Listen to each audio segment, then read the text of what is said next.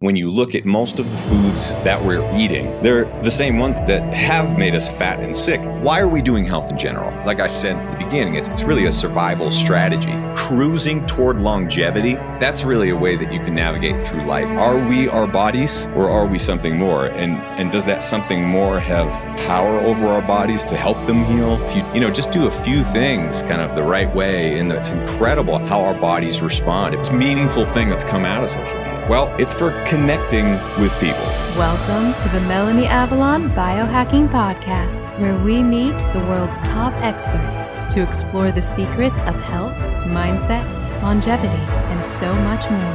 Are you ready to take charge of your existence and biohack your life? This show is for you. Please keep in mind, we're not dispensing medical advice and are not responsible for any outcomes you may experience from implementing the tactics lying herein. Are you ready? Let's do this.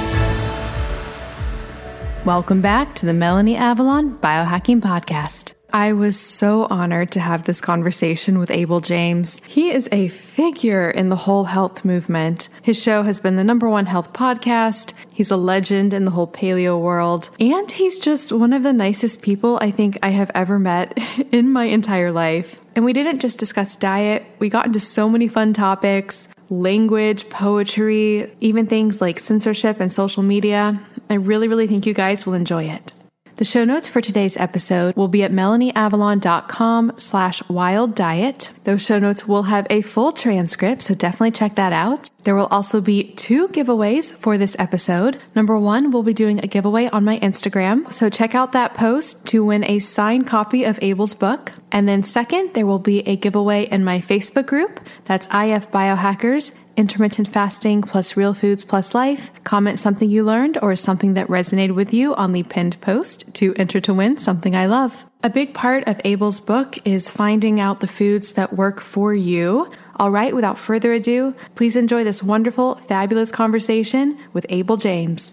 Hi, friends. Welcome back to the show. I am so incredibly thrilled, honored, excited about the conversation that I am about to have. It is with truly a legend in the whole holistic health. I'm going to put a lot of adjectives, but paleo, keto, fat burning, diet, that whole world. This man is a legend.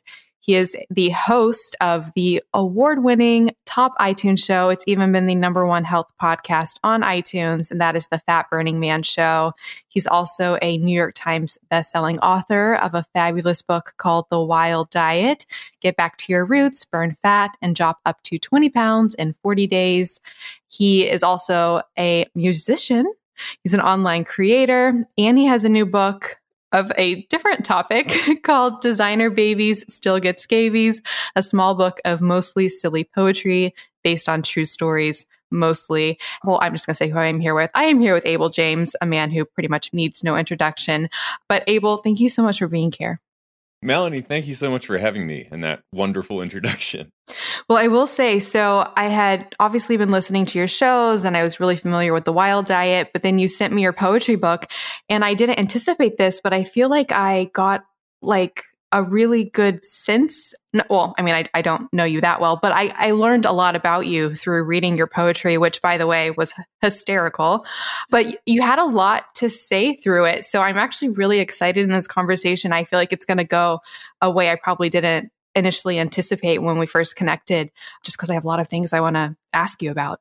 So I'm excited. Good. Those are the best types of conversations. Awesome. So with that in mind, though, I'm still going to start with a very basic question. And most of my audience is likely very familiar with your work, but for those who are not, and for those who might not know about your own personal story, could you tell listeners just a little bit about your personal story and what led you to first the whole fat burning man thing, and then where you are, I guess, currently with all of that?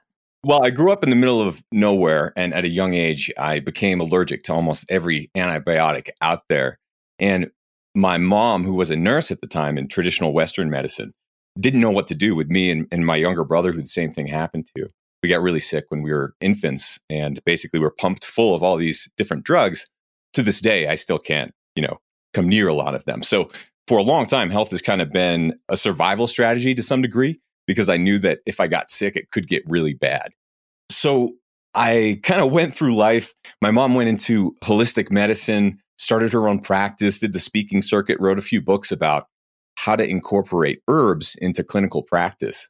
And so I was kind of raised in this hippy dippy mom going out in the woods, making tinctures and balms type world in New Hampshire. And then, of course, being, a type A go-getter personality, which will probably sound familiar to you and a lot of your listeners. I wanted to prove that I was better than that. After I went to college, and for the first time in my life, I had really good health insurance with my job that I got.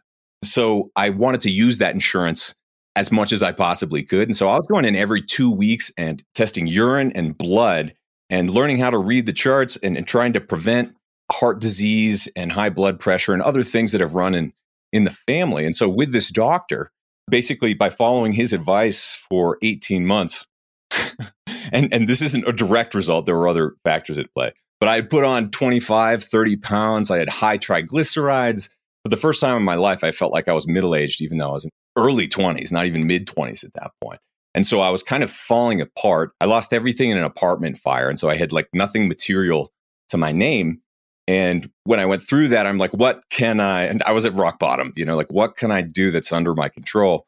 And after following what appeared to be advice that was not working from a health perspective, my face was fat and puffy. I was clearly low on a variety of different vitamins and minerals. And I'd been eating, as low fat as I possibly could, starving myself to some degree, but putting weight on, even though I was still running, 30 plus miles a week. And so I got mad enough when I kind of hit that rock bottom that I put all my energy into researching, okay, how does some people get down to 3.5% body fat? How does some people in their 60s still compete like Olympians? You know what I mean? And I really put my thinking cap on and my nose into the books for a few years there. And once I learned everything that I did, that, what my doctor had been telling me was in some ways resulting in me being less healthy than my peers because I was trying harder to be healthy.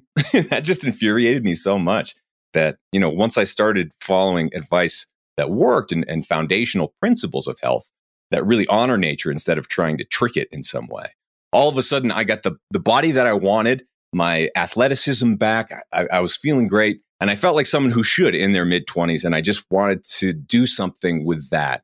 And I didn't want to work some frivolous job or one that was just after money or something like that. So I did everything that I could to try to be a part of, spreading alternative ideas, which shouldn't be alternative because they're so foundational to our health.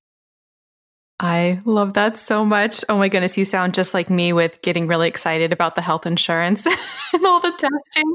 I know it's like whenever I'm picking my plan, even still each year, I'm like, okay, which plan is going to let me do the most testing, the most like all the stuff that I want to do. So, okay, I love that so much. So originally you were on like you said, this low fat diet. Was it whole foods based at all, or was it just like low fat? Yeah, it was. Never in my life have I been like a soda drinker or someone who goes out and gets junk food, with some rare exceptions. But I'm not someone who goes and gets like a 6-pack of soda or goes to fast food on a regular basis. That's just never been true. I was always trying to be healthy, but I was, drinking a lot of food that didn't appear to be processed, like orange juice with pulp in the morning. Pulp, for whatever reason, made me think it was less processed. And so it would be things like that, where it's like I was going for the whole wheat bread, not the white bread, because whole wheat is healthy, but not necessarily for the truly hippy dippy sprouted sourdoughs and really old school stuff where there are traditional ways of going about this. Okay, gotcha. Because one of the things that I love that you talk about in the wild diet is, you talked about how you had a new realization of food and you finally were able to lose the weight without the previous restriction that you had.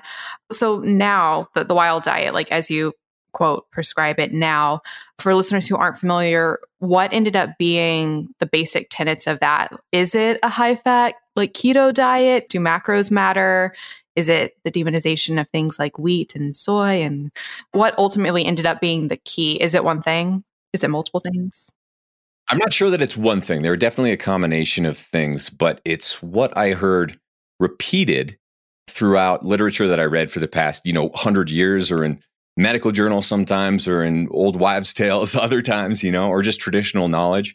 I think there are foundational principles like sticking to whole foods in the true sense of the word and honoring nature, like I said before, instead of trying to work against it, and also valuing the idea that we're an ecosystem, each one of us. Our bodies are made up of bacteria, viruses. Our gut microbiome is a circus, and that we're just only starting to understand that really, in many ways, drives our health. And so it's really by treating the body with respect that we start to make progress. And I'll just share one quick story from the book. I was very fortunately able to write this book when I was traveling around the world to some cultures that were very foreign to us at the time, being Westerners. But, being in Indonesia and in Thailand and looking at the portion sizes, there's one quick story that I'll summarize. This one friend that we made, I believe it was in Bali. Basically, I asked him, why do you think Americans are so overweight compared to people in your culture where you're from, or people who you've come across? And he'd been someone who also had come to the States and then come back. And so he had some experience on both sides. And he said, well, here we might have a quarter of chicken, a little bit of rice, and a handful of veggies. That'll feed a whole family. In America, you eat a whole bucket of chicken yourself. And I can't really think of a better way of summing up some of the glaring problems, which are we're totally out of alignment with where we came from. Yeah, 100%. One of the things you talk about in the book, and it's something that I'm really fascinated by, and it's because it is so nonchalantly dismissed by people who I perceive to be really brilliant: GMOs. You talk about those in the book, and I'm just really fascinated by them because I do wonder the extent of the effect that they can have on our body, especially things like the gut microbiome and all of that. What are your current thoughts on GMOs? Well, philosophically speaking, they weren't created to improve our health. And that's not really debatable. I mean, if you look at the way that a lot of this technology develops, it's more following the bottom line. Not that I'm anti-capitalism in any way. That's definitely not my point. But when you look at most of the foods that we're eating, most of the foods that are subsidized, they're the same ones that have made us fat and sick many times over the decades. And also, if you look at just following corporate interests or government regulations, how long were we eating margarine thinking it was healthier than butter? And how upside down has the food pyramid been for how many decades until we start to take more responsibility ourselves to try to understand, who has our best interests in mind? And so as far as GMOs go, genetically modified organisms, there is, and if you read my book, Designer Babies Still Get Scabies, this is one of the main, kind of themes behind it, is when we try to outsmart nature, we get ourselves into trouble. But we get into trouble before we realize it, before we publicly acknowledge it, or before anyone ever fesses up, which they never do. The corporate interests and the government never seem to fess up to the horrible atrocities of killing children, giving people cancer, disease, just the toxins running rampant from the runoff of these giant GMO monocrops is not in any way in our best interest. Now, could we tinker with nature using science to improve outcomes and to improve our lives? I believe we could, but the problem is you need to have 110% trust in the people who are doing that and in the process if you're going to follow that path. And I, for one, do not have a small amount of that trust in most of the people and organizations who are in power right now, driving GMOs, driving monocrops. And if you just look around at the state of our health, 73% of people I just read are overweight or obese in America. And that is so obscene of a problem that I think we just can't look around and be like, hey guys, we got it all figured out. Let's keep following the science, quote unquote. Yeah, 100%. Because if you think about it, we have all of these autoimmune conditions today. And you were even talking about, when you were growing up and you were basically reacting to everything. And I feel like what's, going on a lot there is our immune system is reacting to the things that we're putting into our body. And so when it comes to food, I can see how especially with things like GMOs where the plant is like genetically changed to, perhaps have more natural pesticide potential, or like things are changed in it to make it more resilient, whatever it may be. There's so much more potential for our immune system to just not accept that. Yeah, and one example that I share in the book, which is kind of a caricature of this whole thing, is just, with GMOs, BT corn is essentially a process that starts when you consume it. It starts manufacturing the pesticide in your gut.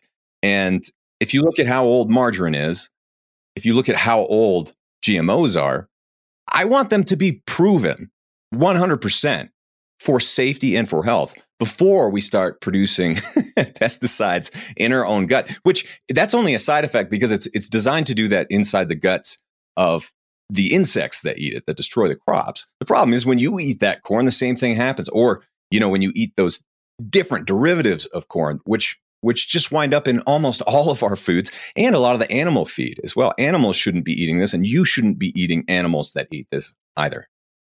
Yeah, the note I have written down from that section in your book is you said, basically it makes the stomachs of the bugs explode, which is like very concerning. Or even something like lab-grown meat, for example, I feel like it would have to be so perfect. Your immune system would have to accept it as meat. I feel like if there was something just slightly off, your body might be questioning, what is this substance?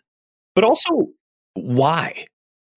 Like last I checked, a grass-fed steak or chicken Parmesan all tasted great. Like, why do we need all of these manufactured, monkeyed with ridiculous frankenfoods in order to survive? We never have before. And I don't think that we need to rely on these unproven technologies, which are very damaging to life in general and health of people and the earth overall. We don't need any of these things to survive. There are far better methods, I believe, which are, more focused on regenerative agriculture, on, growing an entire ecosystem in your farm instead of just one crop.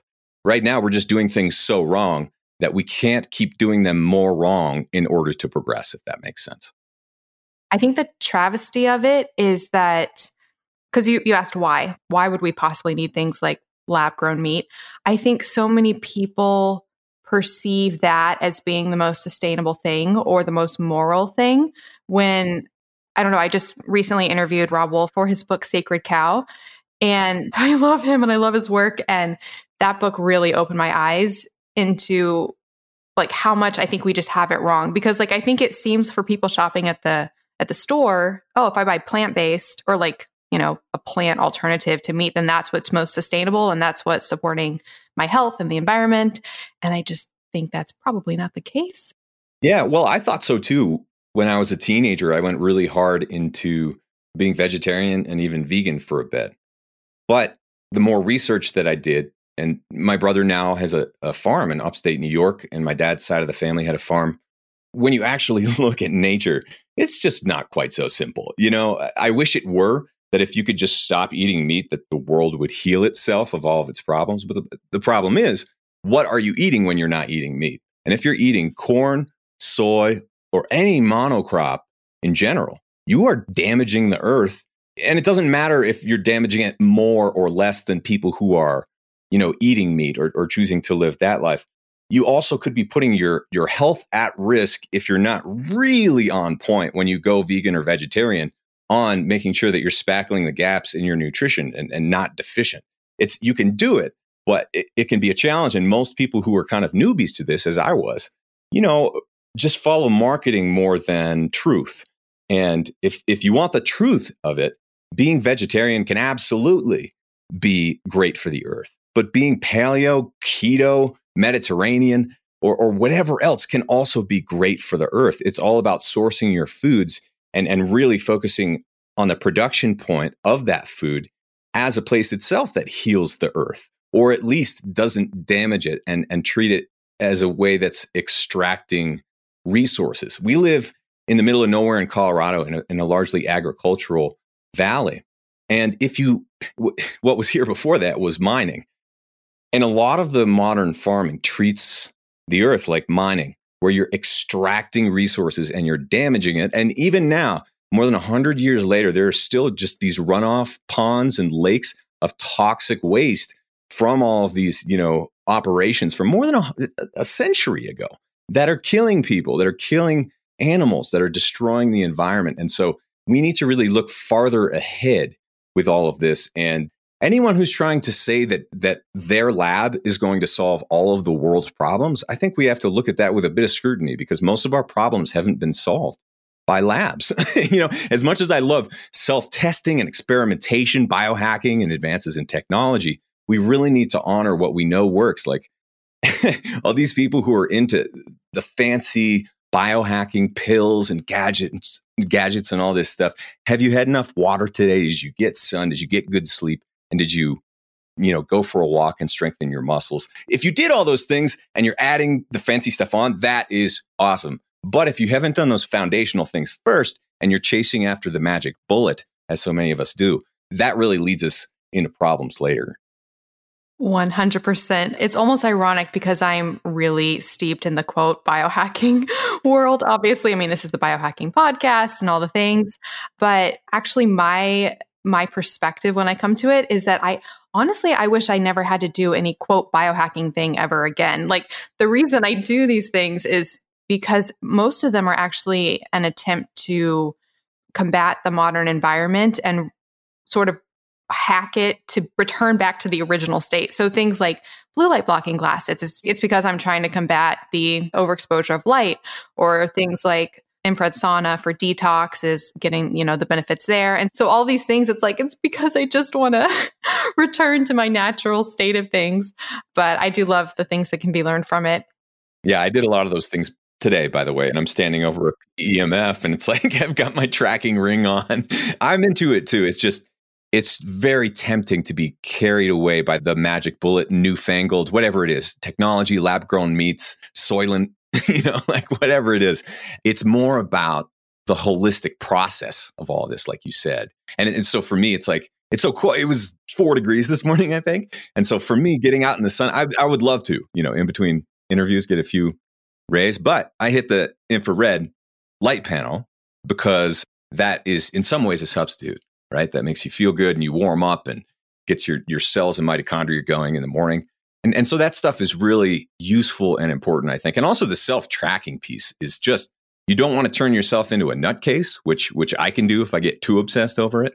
But, when you can track temperature, sleep, heart rate variability, heart rate in general, not just like in a snapshot, but over time, I mean, the implications of that are so incredible for your own personal health and taking responsibility for it, that it can show up in awesome ways in your life. It's really, for me, it's easy to get carried away drinking and partying when I'm hanging out with friends or playing music or whatever. But when I'm wearing a tracking ring that shows me what it does to my heart rate the next day, woo, I'm going to lay off a little bit. Is it Oura Ring that you're wearing? Yeah. Yeah. Actually, I just interviewed the CEO, Harpreet. Oh, Harpreet? Yeah, he's so nice. Awesome. Yeah, he's great. He's so great. And it's kind of funny. You just touched on this, but I think my listeners would probably think, oh, if Melanie has one thing, it's an Oura Ring. I actually didn't. I just got it for the first time. And it was because of what you just said about, I didn't want to be like over-analyzing like all the time, like every single moment. But the thing I love about Oura is it's so, like, I love the way it talks to you, like the way it phrases things. It feels like it's really trying to support what you're doing as far as like your sleep cycle. Are you an early bird or a night owl? I can go back and forth, but usually early bird. Oh, I'm so jealous. I want to be that so bad. But not if I stay up late. So I'm like hardcore a night owl. And it's like my Oura Ring totally knows that. So it like never suggests that I go to bed, super early. So I really love it. Okay, I have a super random theory that I want to throw by you that I just thought of sort of recently, and I would love to know your thoughts on it. It ties into, because you talked in the book about like fortification of wheat, all the vitamins that are added to foods, processed foods, and you talk about how utterly important like vitamins and minerals and being nourished from our food is. I'm wondering, this is so random, so please pardon the tangent rabbit hole.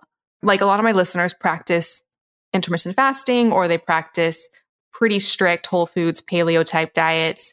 And they'll often say that they get this sense where they're just never quite satisfied with the foods. And then they'll like go and eat something like conventional, like flour or cake or cookies. And then they finally feel full for the first time, like in that moment. I used to think it was because either they were like restricting, so it was like a calorie thing, or it was like a stress type response. And so it was like helping with that. I'm wondering if people are just so nutrient depleted that maybe when they eat, and I'm not advocating eating like flour and wheat and things like that, but I'm wondering if when people take that in, like in a huge hit in processed form with all of those added vitamins, if maybe it like fills up one of those depleted vitamin things. That's a really random theory. Yeah, well, I think that's best case scenario. I do think that happens. I think that's best case scenario, though, because when you look at the included vitamins, they're synthetic for the most part, and they're in a form that a lot of us don't absorb readily. There's just not that much in it. So I think, yeah, if you just like pound a lot of food at once, there's a good chance that you're going to be hitting something. It could even be salt, could be calories. You know, if we go too low on, for me, if I go too low in carbs for too long, this is why I'm not a giant fan of long-term extended keto for most people anyway. I feel run down, kind of out of juice. I don't feel like myself. And hitting even just like one sweet potato later, I do feel like myself again, you know? So it could be a variety of things. It could be vitamins and minerals there. But for me, it's like, especially when you look at the flours, the more processed it is, the more it messes me up. I don't know if it's the preservatives that they add, the dough conditioners, the aluminum. I mean, there's so much stuff there. It could even be the synthetic form of the vitamins. If your body doesn't recognize them and use them well, that's going to hurt you more than it helps you. But anyway, yeah, I think that's an interesting theory.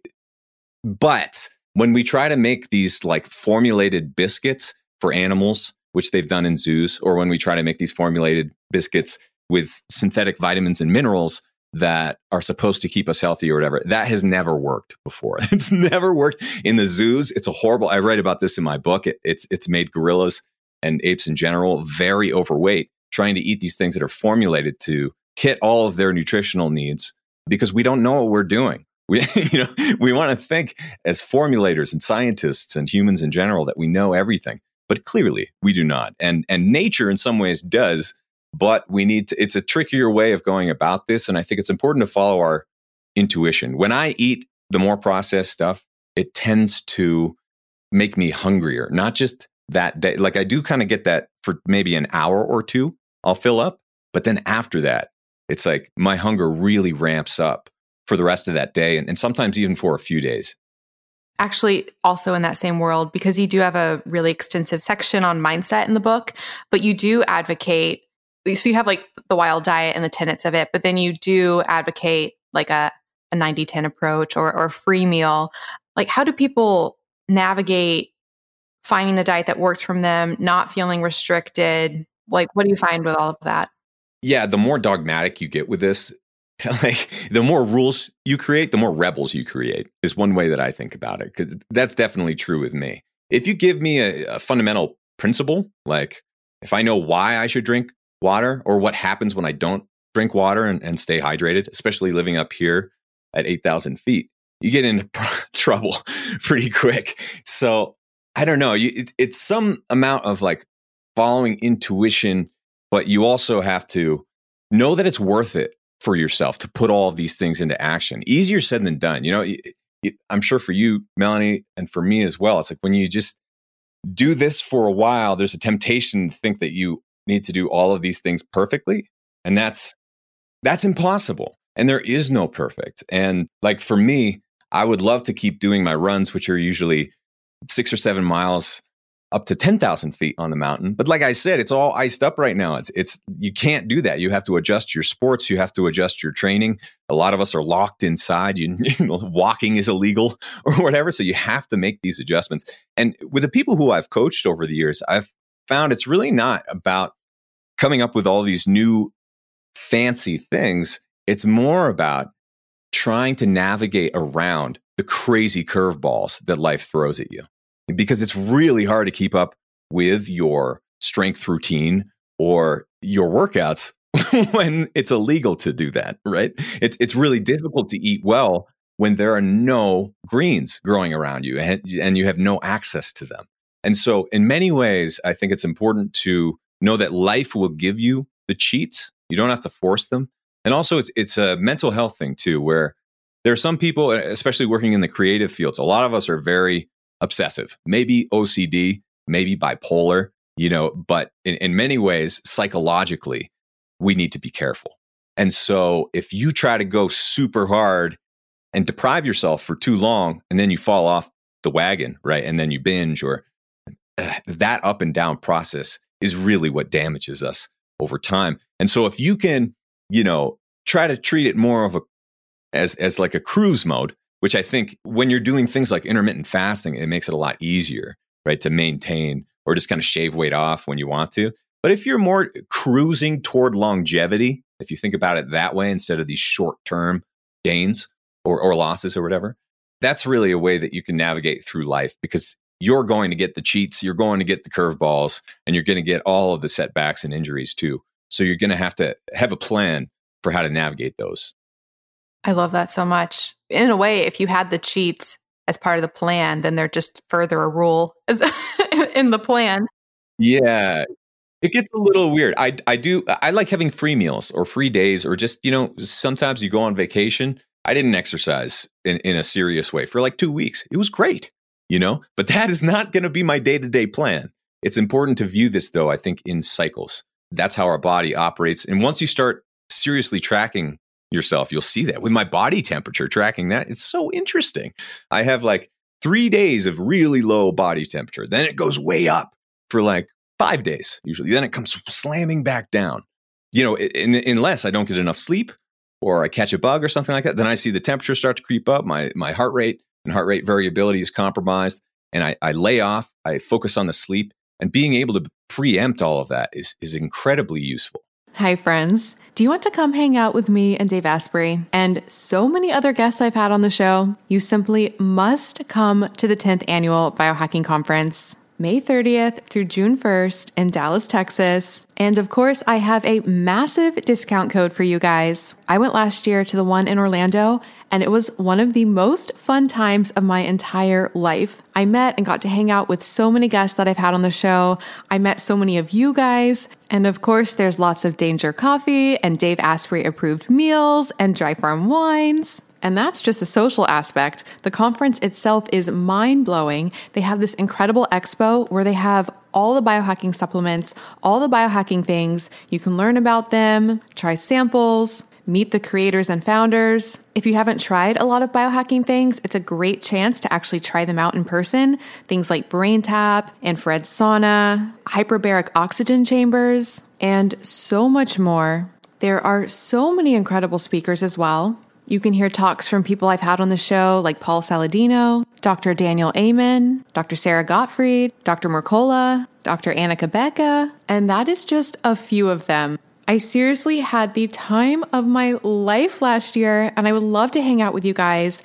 And you can get 35% off tickets. Just go to melanieavalon.com/biohackingconference and use the coupon code BCMelanie to get 35% off your tickets. That's melanieavalon.com/biohackingconference with the code BCMelanie to get 35% off your tickets. This code can be used for general admission or for VIP access. Seating is limited. They do sell out. They sold out last year, so get your ticket now. And if you come, definitely let me know because I want to meet you. So hopefully see you guys in Dallas. melanieavalon.com/biohackingconference with coupon code BCMelanie. Get your tickets now. I'll see you guys there.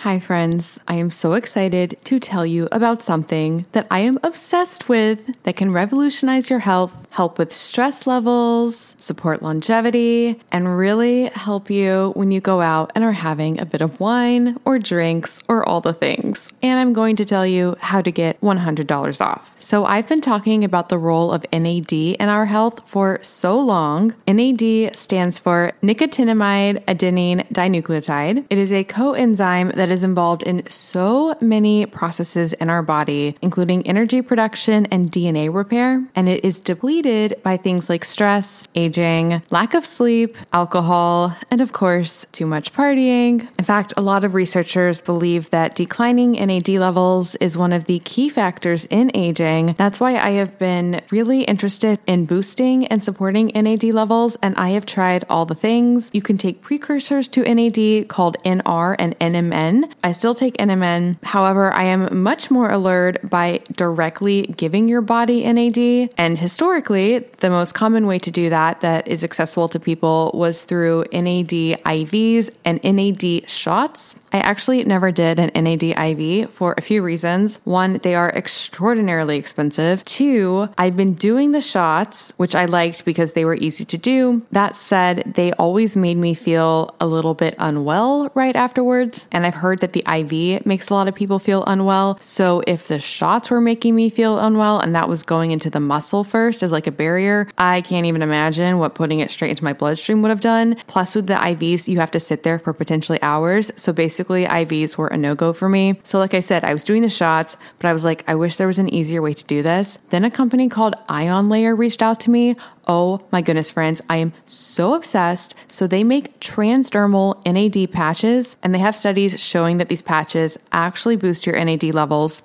And what's so amazing is you put on a patch. It's super easy to put on. I have a video on my Instagram about how you do it. You basically get this patch thing with like a negative side and a positive side. You put saline on one side, you mix up the NAD with some sterile water and the NAD that they give you on the other side. Then you stick it to your arm or wherever you want to put it. You put a super cool black patch over it, kind of like how you put the patches over CGMs. And then what's amazing is there are no side effects. You don't feel unwell from it, and it lasts for 14 hours. And it's so easy. You can do it at home, and then you can really decide when you want to do it. So with the shots, I was doing them once a week, and I was trying to do them before going out. With this patch, now I put on the patch before going out, and it makes me feel so good. It really helps the next day from any alcohol recovery that you may need. And they look pretty awesome with my outfits, not gonna lie. I am obsessed with these patches. I just want everybody to know about them, and they are so much more affordable than the shots or the IVs. If you want to boost your NAD levels, support anti-aging, help with your stress, help with lack of sleep, and or optimize your partying, you need these patches, friends. And I'm so excited because working with the company has been amazing, and they are giving you guys $100 off, which is incredible. So to get that discount, just go to melanieavalon.com/ionlayer. That's IONLAYER, and use the coupon code MelanieAvalon to get $100 off your first order. I cannot recommend these enough. I'm going to use them for the unforeseeable future, probably for the rest of my life. It's literally just become part of my arsenal now. Like when I'm getting ready to go out, usually once a week, put on my NAD patch. And even if I don't go out that week, I still like to do one once weekly. Oh, P.S. They're also amazing for traveling. You guys know I'm not a big traveler. I've been doing more traveling recently, and I wear these on the plane, there and back. Game changer. Although it's really fun at TSA, especially because I already opt out and don't go through the scanner thing. So they already are suspicious. And then they're like, what's that on your arm? And I'm like, it's NAD. And then they're like, what's that? And then I'm like, it's a coenzyme in your body that's involved in a lot of metabolic processes and energy production and DNA repair. And then they just look at me really weird, but it's fine. It's totally fine. So again, that's melanieavalon.com/ionlayer to get $100 off your Ion Layer kit. It comes with 6 patches, totally the way to go for boosting NAD levels. And I cannot recommend it enough. melanieavalon.com/ionlayer with the coupon code MelanieAvalon for $100 off. Yeah, I'm always really impressed by Aura. Like you said earlier, it doesn't let you get away with anything. It's like it knows. It's like if I drink a little bit too much wine in the morning, I'm like, oh, it knows. It knows. Actually, I'm so glad you brought up the exercise though. And I'm dying to hear your experience and recommendations when it comes to all of that, because when it comes to exercise, I like to just make my life exercise. So I wear weights during the day usually. So when I'm doing like housework or errands at the store, things like that, it's like turning it into a sort of muscle supporting activity. Which, side note, I never, even when I was living in California for like 10 years, I don't see people just wearing weights around like at the grocery store. You'd think more people would do this. Especially in California. You'd think so, yeah. Yeah, but I think I've seen it. I actually don't think I've ever seen anybody. So when it happens, it's going to be a really exciting moment. Yeah, you can start a trend.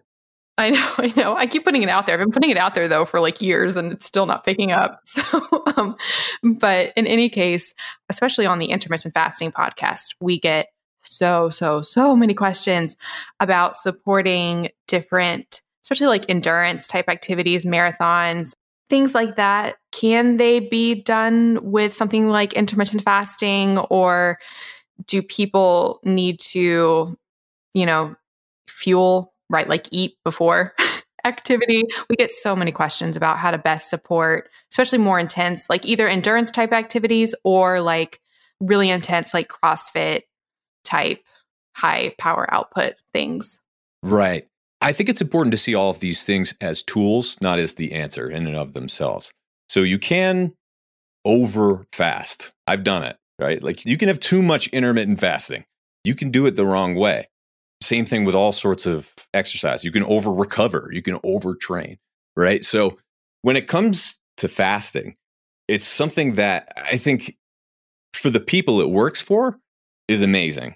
But most people aren't willing to kind of make that jump because it seems so scary. Or you're worried, as you raised this point many times in your book, of being accused of having some sort of eating disorder, right? Or if you're not eating, it's just like extremely uncomfortable for other people. They're like, oh my God, I'm eating and they're not eating. What is going to happen here? But yeah, so when it comes to like running marathons, I did Krav Maga for a couple of years when I was in Austin, which is like a martial arts, which can get really intense if you're sparring or just like. Oh, wow. I was going to say that's really intense. Yeah. Yeah. CrossFit style workouts or level of intensity. I've done a few different types of workouts like that. And I, these days do train fasted almost all of the time for my runs, my strength workouts and things like that. But if I were training, I'm not training to compete right now or maybe ever again, who knows? But if you are training to compete and you're looking for an edge, then it can be extremely useful, I think, to have some carbs. And also, like carbs aren't the worst thing in the world, and your body is able to go through them and in fact does well burning through them when you have a certain amount that's right for you. So, in terms of grams, for most people, I would say more like 50 to 150 or even 200 plus. Some people who are exercising a lot, who have a ton of muscle, can do 400 plus grams of carbs in a day, no fasting, and still be super shredded, So there are definitely different ways of going about this. All that said, for my current training, especially looking at the world out there where you don't really have the option of having competitions right now for most people in most sports, there are kind of two ways of going about this. You can try to go harder and faster and go for shorter times, or and basically eat that sweet potato or suck on that sugar goo or whatever it is that ups your performance to do so. Or you can train fasted at the end of a day when you don't want to train, when you're at your lowest point, essentially, of energy in the day, and get through that workout as a way to toughen you up. Because why are we doing health in general? For me, like I said at the beginning, it's really a survival strategy. And so when things have gotten really hairy in my own life, when the truck is broken down, I literally had to walk through the desert and stuff like that. Like, it was not ideal, in terms of situation. You didn't just eat a sweet potato and like walk into the gym with your fresh gym socks on and all. You know what I mean? It's like when life really throws you those curveballs, you are sleep deprived, you haven't eaten, you're in trouble usually. So I think that's an important way of applying some level of training too, where you're making it hard on yourself on purpose in order to kind of like persevere through that. I wouldn't recommend that for everyone. I wouldn't recommend that you just like try fasting for 24 hours and then going for your personal record. Like, that's not the way to go about this. You do have to treat it one step at a time. But the hormetic kind of way of looking at training can be really useful, especially in times like these. Yeah, I love that so much. And like, because we'll often get questions from people wanting to know either how to lose like those last 5 pounds or burn the stubborn fat. And one of the things I've always said is if you set up the situation so that literally your body has to burn fat at that moment, which pretty much to me looks like what you just said, which is like, do while you're fasting at the end of your fast, and then doing the workout. I mean, it's got to turn somewhere. Yeah. And what's crazy about that, I know you've worn a CGM, continuous glucose monitor, and I have as well. And one of the things that surprised me so much was how well my body was able to tap into glucose when it needed to during my workouts.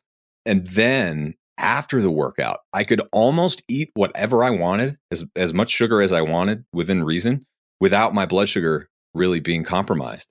But if I tried to do that after not exercising all day or even before my workout, my glucose response was totally different than post-workout, like totally different. I can't remember exactly what it was. I think I tested this by drinking a whole thing of coconut water, which was like 15 grams of sugar after my run.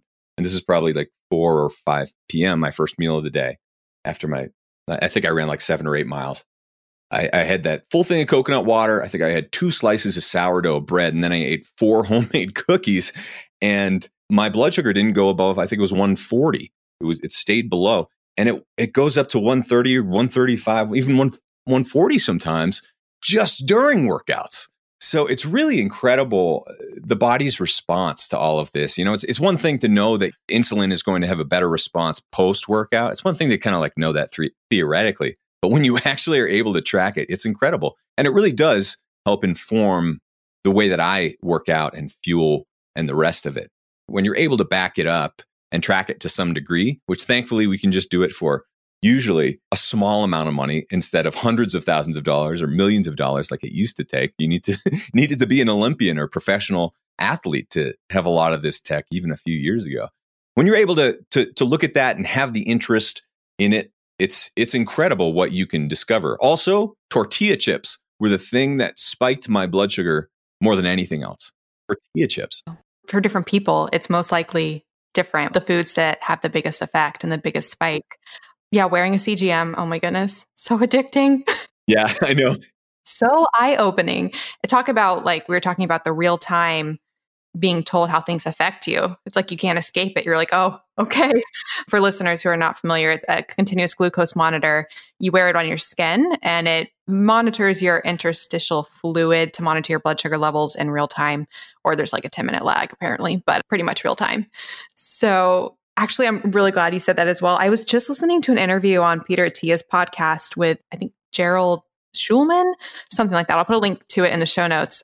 It was the deepest dive I've ever heard into insulin resistance and what is going on there. And he was putting forth the idea that really insulin resistance starts in the muscle, because we have this potentially huge storage capacity in our muscles to uptake blood sugar or uptake sugar. But when their muscles start becoming insulin resistant, then we just can't, take up the carbs basically. And I really didn't appreciate the role of exercise, especially like muscle depletion of glycogen and things like that, and managing insulin and health and all of that, until I feel like more and more recently I'm starting to appreciate it. Yeah, I had to, because I was running marathons and I knew what bonking felt like. But, anyone who's done keto a little too long also knows that feeling. So I think actually, yeah, when you kind of like bounce up against the edges of this, when you really challenge your body, that's what forced me into being interested in nutrition, because I wasn't all that interested in it until I just discovered what a biochemical marvel the body is. And if you just do a few things kind of the right way, in the right timing, honoring the cycles of nature and all of that, it's incredible how our bodies respond if we just get out of our own way and we try to mitigate some of the damage, like you said, coming from modern tech. Like I'm wearing blue blockers right now as well. And I think it's important to kind of recognize that the technological environment that we're in and all of the electromagnetic radiation and interference and all these things flying through the airwaves right now, our bodies are not used to being bombarded with 140 different Wi-Fi networks at the same time. That hasn't been well studied, but the research that I've looked into indicates that tech and just modern devices in general can be extremely damaging to our bodies, our mitochondrial function, even our insulin sensitivity. If your sleep is compromised, your health is going to fall apart. And that's honestly one of the reasons we moved out of, I met my wife in Austin, Texas, and we'd lived downtown for many years. And that's one of the reasons we left, is just looking at all of those different Wi-Fi networks where we were staying. I'm like, the sleep has not been good. Let's try going up to the mountains. And lo and behold, it does, for us, in most cases, get a lot better when we kind of go out to the middle of nowhere, or we go out into nature where you're not being bombarded so much. And, if some people want to dismiss it as pseudoscientific, I would encourage them to actually look into the literature, because there is a lot to be said about, your brain growing tumors in response to the radiation it's exposed to. And it doesn't have to be, like from a nuclear reactor or anything. It can literally be from a cell phone. Yeah, actually, also this week I interviewed Mercola for his book, EMF'd. Oh, man, he's amazing. Listeners, if you want a deep, deep, deep dive into EMFs, that book has a lot. Dr. Anne Louise Gittleman also has done some great work there, because she herself got a brain tumor. Who is it? Dr. Anne Louise Gittleman. Ooh, I have to look her up. Yeah, she's awesome. I believe that book came out like more than a decade ago, called Zapped, I want to say. Oh, that's her book? Yeah. Oh, cool. Okay. Gonna go read this.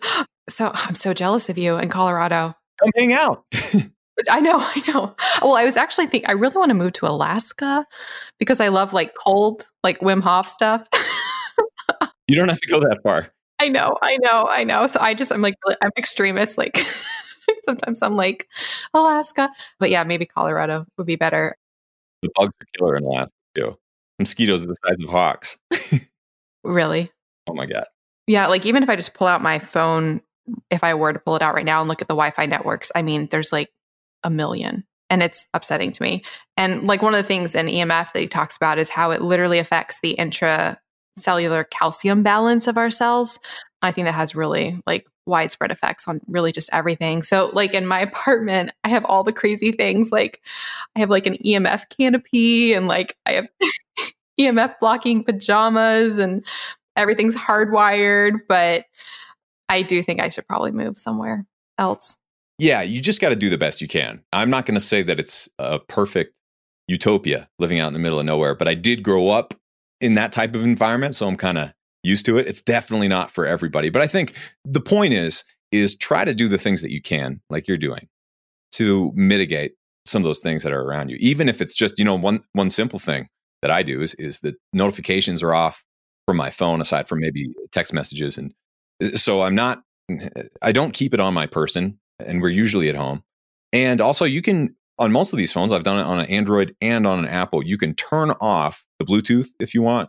You can turn off the cell basically, but continue to make calls over the Wi-Fi. So if you have like a steady Wi-Fi connection with your phone, then you can, I have a couple of meters that measure the radiation coming off your phone.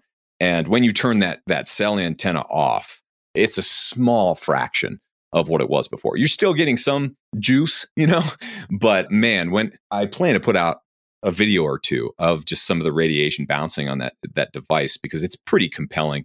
I've been turning off the cell antenna whenever I can for the past couple of years at least. I don't know. Can you feel a difference? It might be placebo effect, but I do tend to feel better, at least psychologically, when that stuff is mostly off. But you don't have to be perfect. It's like we're not wearing aluminum clothes and hardwiring everything out here either. Like we have Wi-Fi going most of the time, but you can also do things like turning it off at night. You can just get a cheap little timer to plug your router into. And we've done this, but we do it sometimes. And that'll turn your router off at night. And when it's not broadcasting next to your head all of the time, if it's close to your bedroom or whatever, that can help improve things. So just do what you can and try to get that, EMF blocking underwear and wear the blue blockers and just do the best you can. But also being too freaked out about it also doesn't help. I think the point is it's not as safe as most people think it is. So we do need to treat it with a degree of scrutiny and then see it as some amount of risk. But I don't think Wi-Fi is going to kill all of us or these other radiations that a lot of people are freaked out about. I think it's important to know if they're safe or not and get the heck out of there if you don't think they are. But I think there are a lot of things to be worried about, and we shouldn't get too deep into any one of them because it's really easy to be paranoid and, and overly worried about a lot of things. And that also affects our health. So we do have to look holistically at all this. So you think like with testing with your meter, the cost benefit of running the phone off of like Wi-Fi and using Wi-Fi compared to the cell, that it's probably better to err on the side of the Wi-Fi? Yeah, I would say so. And it's just, you need to dig into settings, I think, a little bit, whether it's Android or Apple, to enable the Wi-Fi calling thing. But yeah, if you can do that, also, I don't like Bluetooth headphones. I don't totally trust them. But using speakerphone, or using your little dongle and plugging into that, all my stuff still has headphone jacks because I'm a dinosaur and I refuse to give up. But, plugging in the old-fashioned way and getting it away from your brain can also be a big win. Standing back a little farther from your computer, like putting your computer up on a surface and maybe standing so it's not on your lap. There are just little things that you can do to kind of I see technology as a little bit of a hot potato, So yeah, I think we can all be reasonable about it and not freak out too much.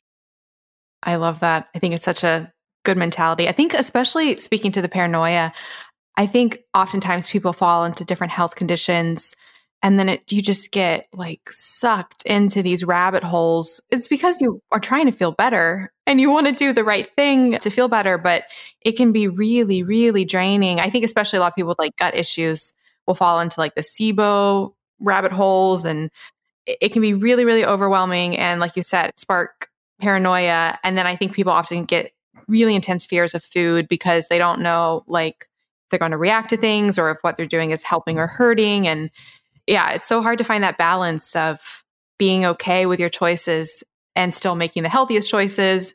So yeah. Question. I was listening to your interview. So I was introduced to you by Cynthia Thurlow, who is fabulous. I love her. Yeah, she's wonderful. I was listening to your interview on her show, and something I really identified with because I went through this as well, but you had an experience with carbon monoxide poisoning? Yes, it was brutal. I read that in your book. Poof. So this was about a year and a half ago. My wife and I had just moved to Colorado pretty recently, and so we were staying in a rental house that basically they had promised to keep up, but had not followed the regulations. They didn't install carbon monoxide detectors, but said that they did. And the place had high ceilings.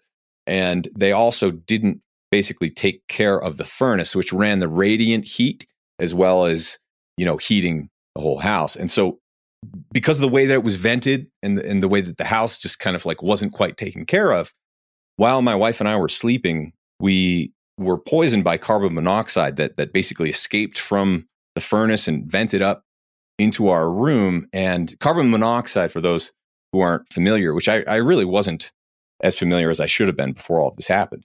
It's odorless, it's silent, you don't really know that it's there. And when you breathe it in, it displaces the oxygen in your system. So you essentially start starving your cells and then your organs and your nervous system of oxygen. And you don't really know that it's happening because as it's happening, it's inhibiting your mental function. And essentially what happens when people start getting too much of a dose of carbon monoxide is you slowly lose consciousness and you slowly go to sleep, except you die if you stay asleep for too long. And so that happened to us and our dog. And we just got a very concerning dose that took us many, many months to recover from. Like I couldn't move my head to the left or the right for a good month. I couldn't drive. It was really hard to move. It was hard to think. When I tried playing guitar, which I've done professionally for decades, I couldn't do the things that I knew I could do. And that was like one of the most scary parts of my life. But the worst part of it was, seeing what my wife, Allison, and what our dog went through. Just kind of, it was a really close call. So long story short, I'd be happy to talk about some of the recovery that we did there. But for anyone out there, please just make sure that if you're renting a place, certainly if you own a place, RVs, cars, wherever you are, make sure that you have a smoke detector and a carbon monoxide detector. They're usually only $15, $20. You can get them combined. And if that thing's running, just make sure there's a fresh battery in it or that it's hardwired. And once you do, if that alarm goes off, get the heck out of there.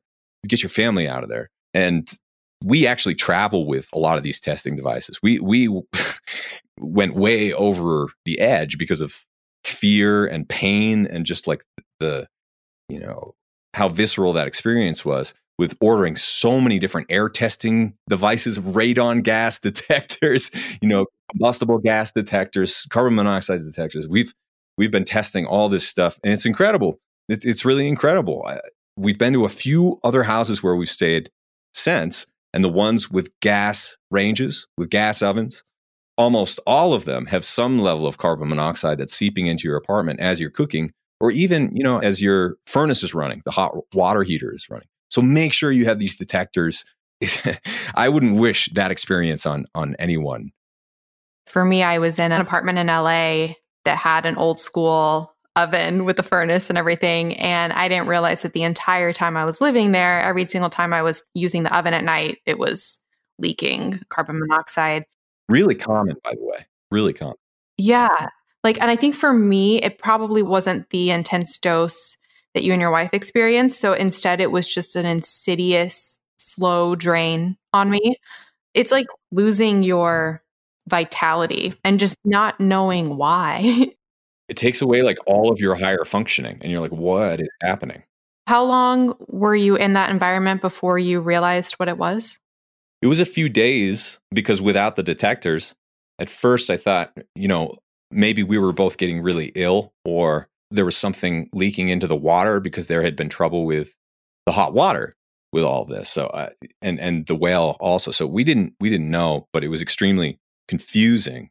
And I wish I'd known a little bit more about carbon monoxide or even radon. Radon gas is extremely common. Another one of those invisible ones, and it won't put you out of commission right away or kill you like carbon monoxide will, but it will give you cancer, lung cancer. It's one of the leading causes of cancer.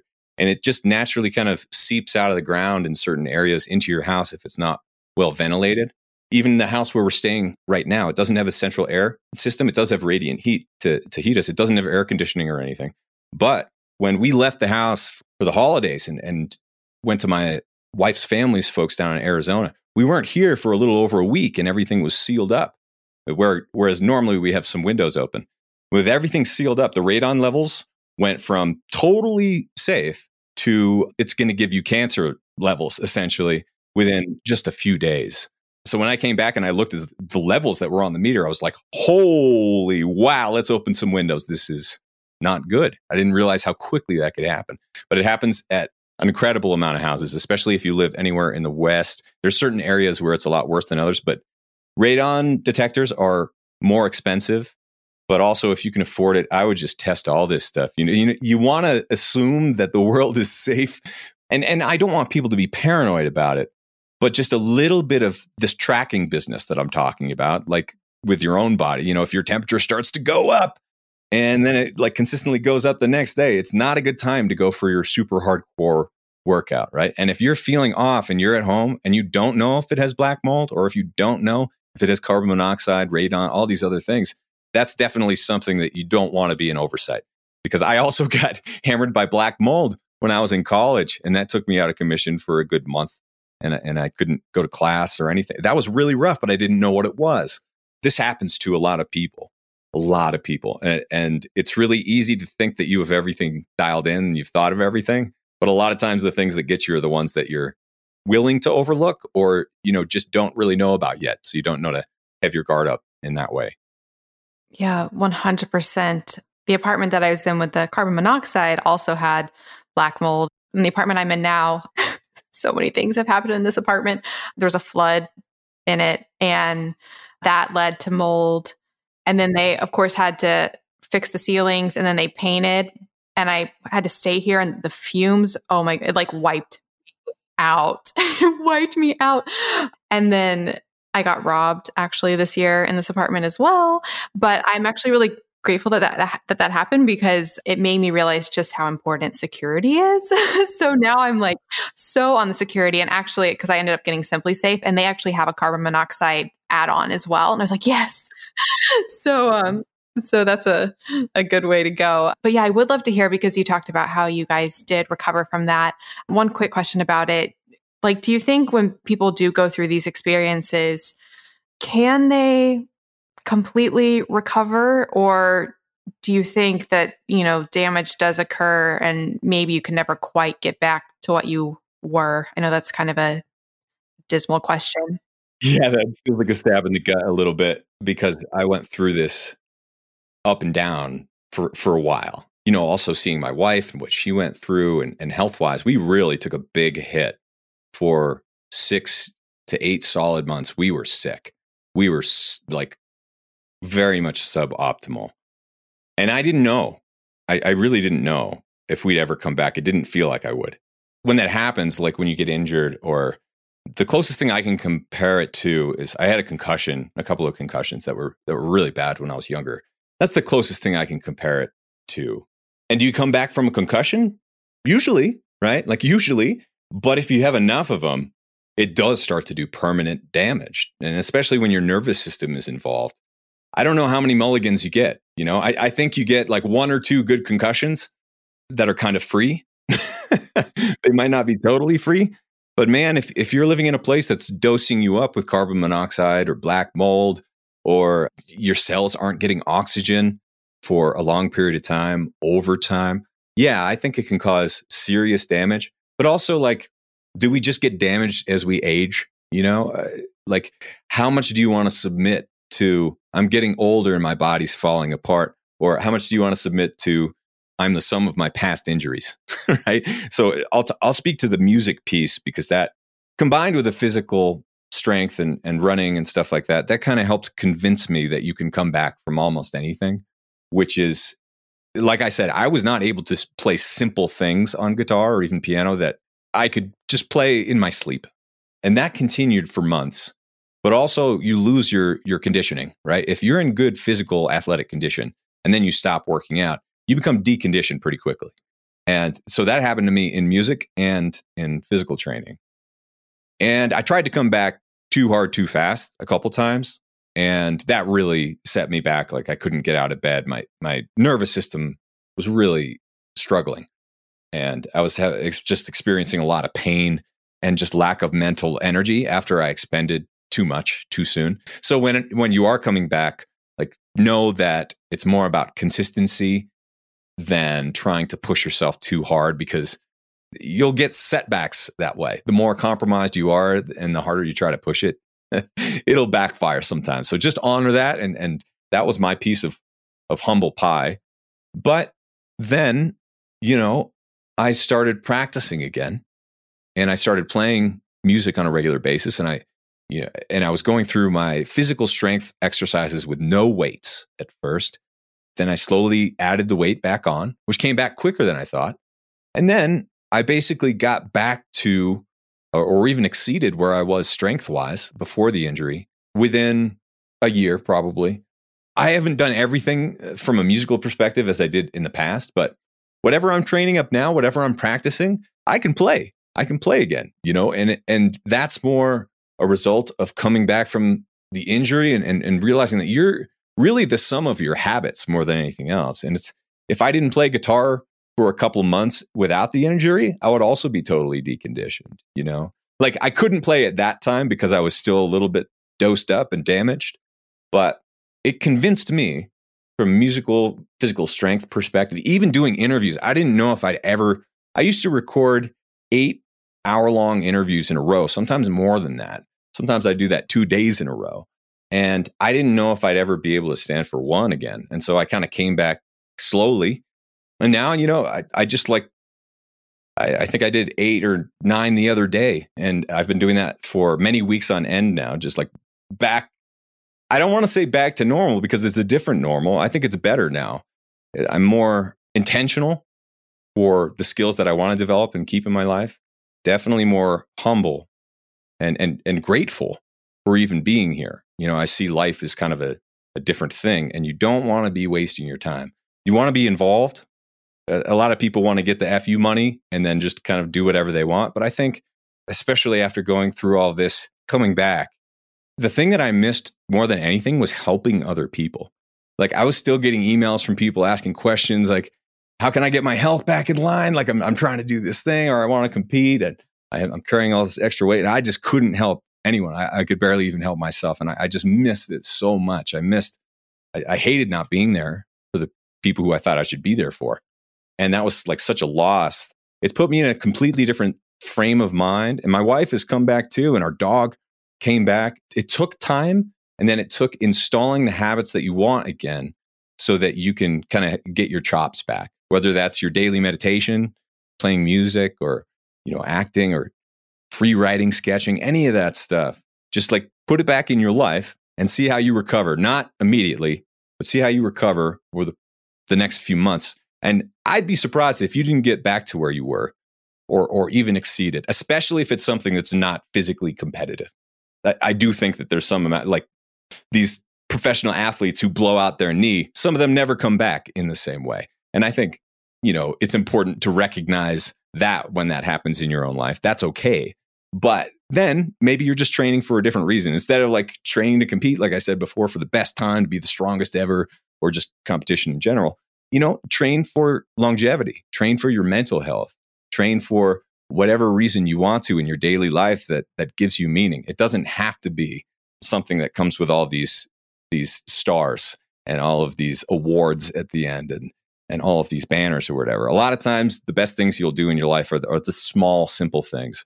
And so if you're willing to do those and you're able to after you come back from an injury like this, I think you really can come back from almost anything. And then there's the, kind of like spiritual way of looking at this is, are we our bodies or are we something more? And does that something more have power over our bodies to help them heal, to help them be, create whatever life you want to? Miracles have happened in my own life and in front of my eyes. And I believe that the placebo effect isn't something that we should just brush away. It's something that we should try to harness with our own faith and spirituality. I'm not a diehard adherent of any religion. We don't really show up that way, but I think it's important to put some meaning behind this and try to think about why we're all chasing after health to begin with. I love all of that so much. It's so true that, so maybe, if a person experiences a health issue or physical injury, even if they don't ever exactly get back to 100% on like a cellular physical level of where they were before, they can get new things that they never would have received on like the mindset side of things and the growth and the new habits and the priorities and the gratitude. And I think for me and all my challenges, I would not have this show or I would not be doing what I was doing if I hadn't experienced health issues that made me want to just find answers and just, read all the things and, find the people and share what I learned and what I experienced with others. So I think everything definitely has a purpose and amazing good things can come from it. And I love that you said, the placebo effect. I'm fascinated by it. It's like the perfect example of how our mind and our thoughts and perspective of everything can literally affect ourselves on a cellular level. So I love it. Switching topics a little bit, but like I said, you did release Designer Babies, your poetry book. What made you decide to write this? It was a coping strategy. I didn't think the world was going in a good direction a few years ago. I don't know when exactly it was, but it just felt like things were getting better for a minute, maybe in like the early 2010s. It was a really exciting time, as I'm sure you remember, in alternative health and all of these ancestral health movements and paleo and like wonderful books coming out and all this stuff and people getting the message, losing weight, getting their health back, performing again, whatever. And then it's just things got hairy and like the top down powers keep calling this progress, but it's like, I don't know who's steering this thing. And you look at our health and the lack of free speech. That's, the lack of free expression on platforms and the censorship and shadow banning has been happening to us for years. It's gotten way worse though. And so to some degree, like when that started happening and I realized that I couldn't say some of my beliefs without being taken down from the internet or existence or attacked, then I wanted to funnel it into art maybe to help cope and to help like make sense of a lot of this stuff. So for me, I've written music and songs and poetry for a long time. It's one of the ways that I like process the rough stuff in the world and process feelings and trauma. And also it allows you to encapsulate these little memories.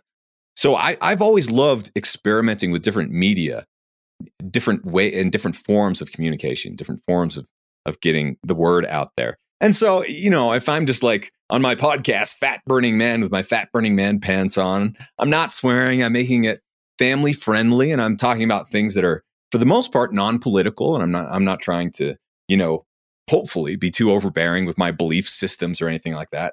Whereas in this book, I felt like it was, if people wanted to go a little bit deeper and hear some of my perspectives, which some of them are true and true stories or whatever. Some of them are just kind of like fun little creative exercises, think pieces or whatever. But I didn't really intend to put out a poetry book or a book like that. It more just, I woke up in the morning and these little rhymes would come out. I realized that I could get away with saying a lot more if I were able to rhyme it. And so I decided to do that. The response to putting out that book was really interesting because it did extremely well internationally, although it's been banned and unavailable in certain countries. And the people who have been able to get it have really enjoyed it for the most part. It seems like they get the jokes. I really haven't, I thought it might kick the hornet's nest because I do go out on a limb and say some maybe politically unsettling things in there and or personally unsettling or whatever. But I hope it's like a little bit of a grown-up version of Shel Silverstein or Roald Dahl, who were massive influences on me when I was coming up. And I think you can put a lot of meaning and a lot of kind of like processing of emotions in a few well thought out words and stanzas and songs. And so that's what I tried to do. And I'm glad you enjoyed it, Melanie. I loved it. And Where the Sidewalk Ends was my favorite book growing up. And I got senses of that. I was wondering if that had been one of your influences growing up, because I got a lot of that vibe.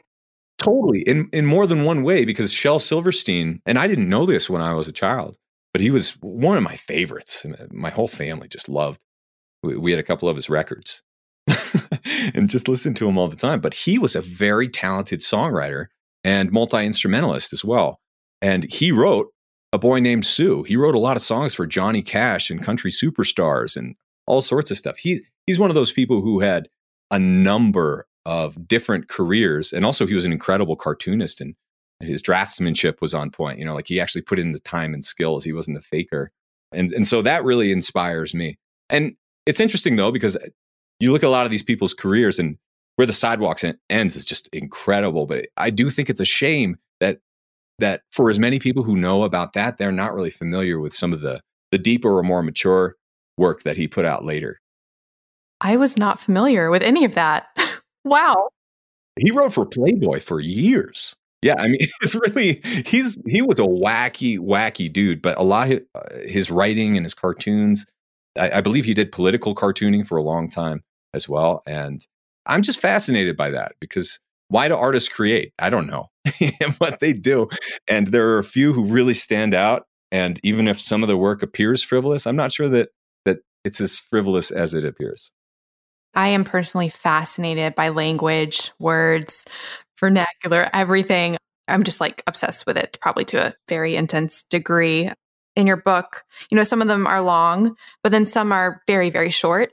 And I love things like that, where it's super short, but you relay like so much in that tiny little amount. Like the one, Watch for Dinosaurs. You tell it's only a few lines. You need to know the title to know what happened in the few lines that happened. I thought it was brilliant. So listeners get that. Also, I just have like really random questions about it. Did you choose the typewriter looking font as a commentary on not being technology? Kinda. Yeah, kinda. It was like, I wanted to play to our weaknesses a little bit. If you look at The Wild Diet, that's like a, wonderfully traditionally published book. We used a big publisher, and, there's the hard copy and the dust cover and all this stuff. And it's got nice pictures on the inside. And then self-publishing this book, we kind of wanted to play to our weaknesses. So it's just got like one silly cartoon on the front with a lot of like symbolism in it that my wife did. And then just a super simple typewriter type font, because I think, especially in this modern Instagram, Snapchat, TikTok-y type world, it's all just like flashbang, instant gratification, and it does the work for you, kind of, right? It's like a lazy way of consuming content. It's that reality TV, quick editing, right in your face type style, obnoxious commercial. So I wanted this book to be a little bit it's got a moat around it, right? Like if you want to get to what I wrote, then you kind of have to do the work and read it. And I'm not using any flashbangs. I want it to be in your words, right? Like in your voice. It's meant to be read aloud and kind of make you more of a participant as you're going through the content in the book instead of force feeding you everything, if that makes sense. Hi, friends. Okay, so I'm a little bit embarrassed because I've been talking for so long about red light and near-infrared therapy, which is so important. However, I kind of left out something really important about light. So as you guys know, I've been talking about red light and near-infrared for so long. And at the same time, during the day, I was using a bright, sad light. So it's those white lights that help with waking you up, help with your circadian rhythm. They're used to combat mood issues and depression. So I have a really bright white one of those at my desk. A few things about that. I knew it helped wake me up and kept me stimulated, but I wasn't sure if it had any detrimental effects using it. And then two, I was also wondering if by just focusing on red and near-infrared light, was I somehow missing something in the full spectrum of light? Guess what? I was. And guess what? I found the solution. And guess what? I have a discount for you guys. So the founder of a company called Soulshine reached out to me and he was like, do you know about the importance of full spectrum light? And I was like, you know what? I've been wondering about this for quite a while. Please educate me. Oh my goodness. This man blew my mind.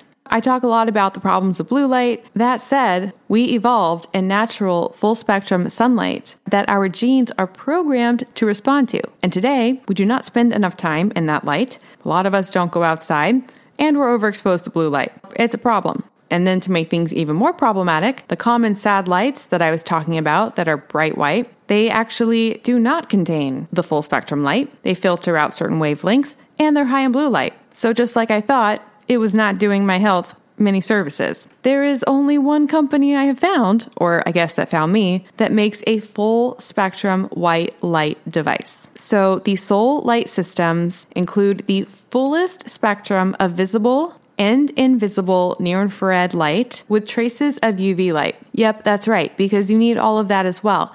Don't worry, it's not an exuberant amount that's going to cause a problem. It's just a tiny little dose that your body actually needs.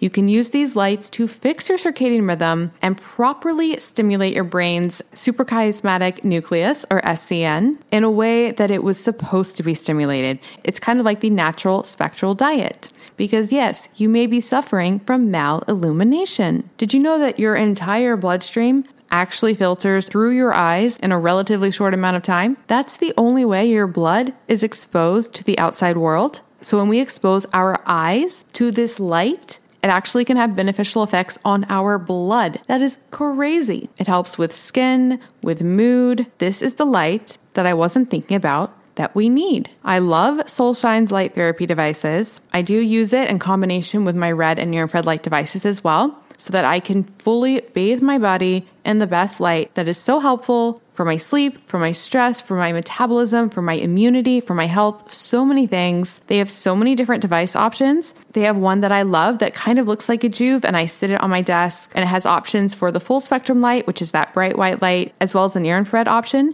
So what I do is I do a session of the full spectrum light in the morning, and then I run the near-infrared to help counteract the negative blue light around me. They also have stands with bulbs that you can get. I've been using some of those on my plants. I am just so grateful that Ken at Soulshine found me because I was missing out on such a key aspect of light and I had no idea.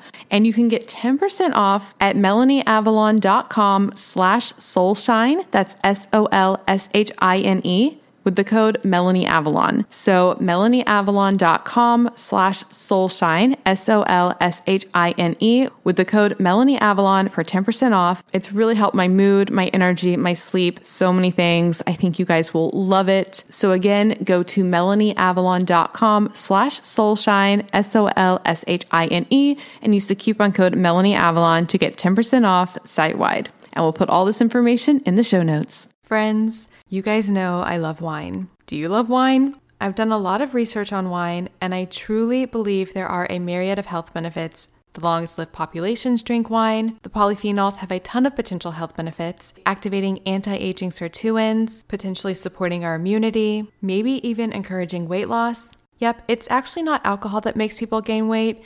It's what they eat when they drink. But if you want all of the benefits of wine, the type of wine you're drinking is key. Conventional wine in the US is often full of toxins. We're talking things like pesticides, mold, and additives, dyes, colorizers, artificial flavors. Have you even seen some wine that says vegan? That's because conventional wine isn't even necessarily vegan because of the additives. I am obsessed with a company called Dry Farm Wines. They're not a wine producer, but rather a wine investigator. They go all throughout Europe and they find the wineries practicing organic practices, and then they test those wines to make sure the wines are, wait for it, low alcohol, low sugar, free of toxins, free of mold, and truly supportive of your health. I'm obsessed with Dry Farm Wines. One of the most fun things for me as a wine lover is you get mixed boxes of wine, and it introduces you to varietals from all over the world. The wines taste amazing, and you can say goodbye to hangovers. If you think you can't drink wine, you've got to try Dry Farm Wines. I am obsessed. You can get a bottle for a penny. Yes, a penny. Just go to dryfarmwines.com/MelanieAvalon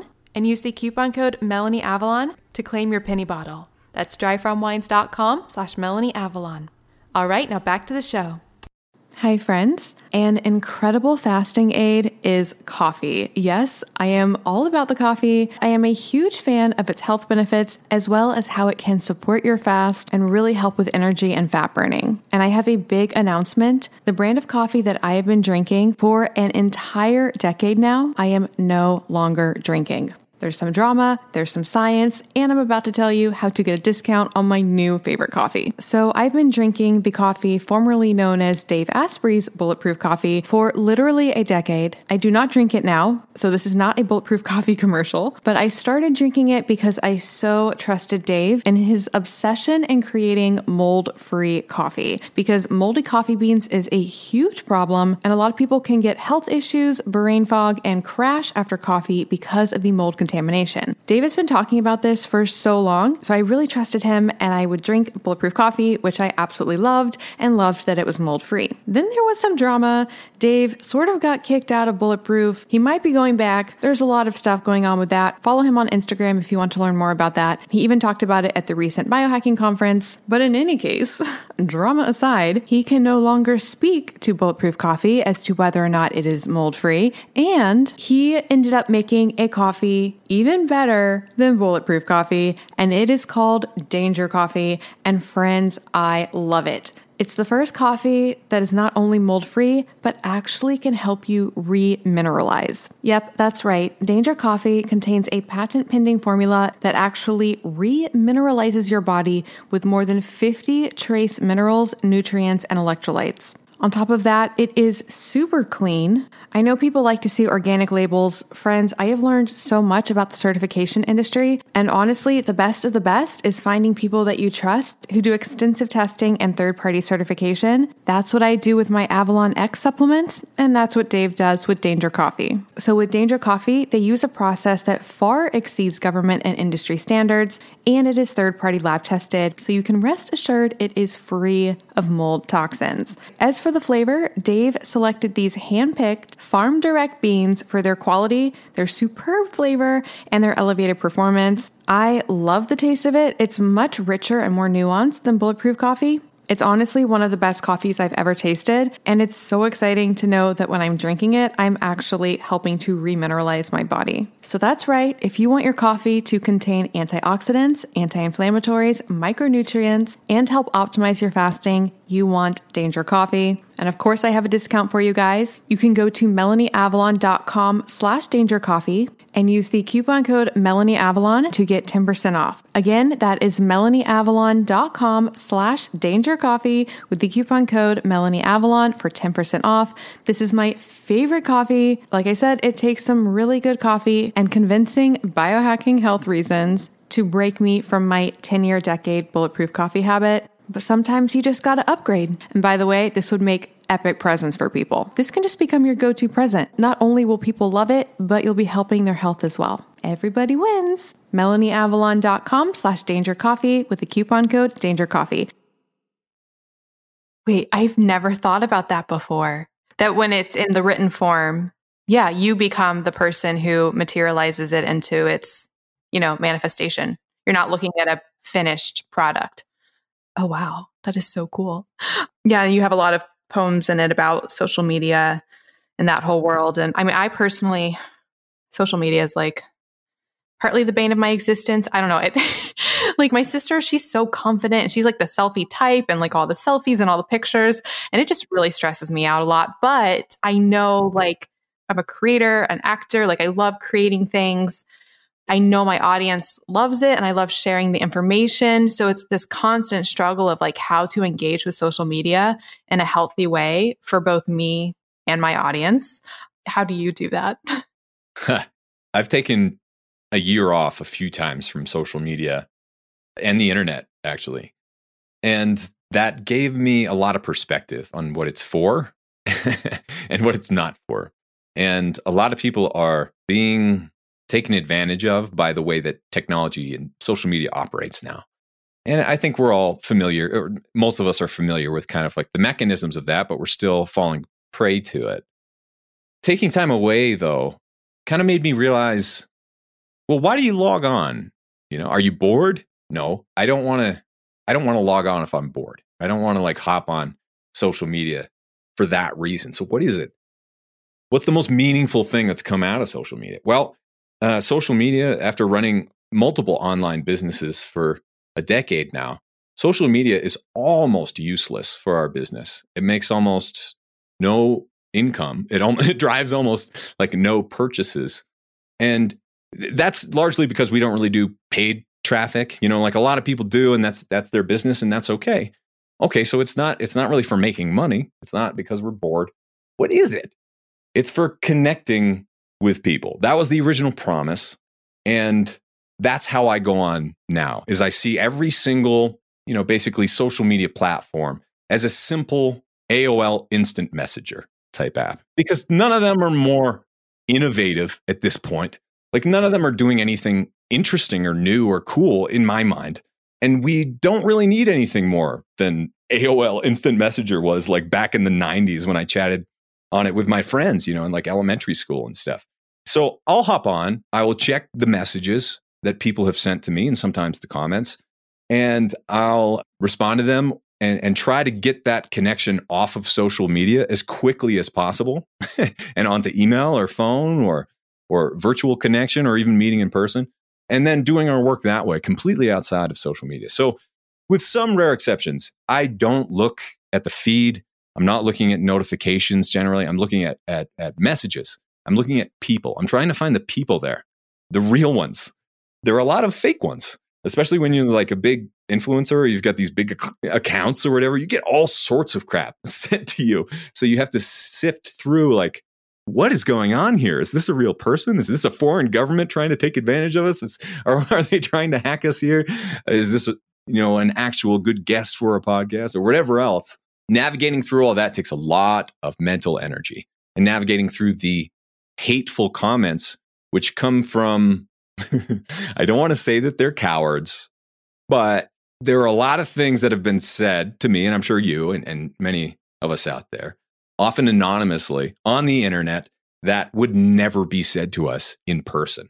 And so I think that's very unnatural for us as humans and as social beings.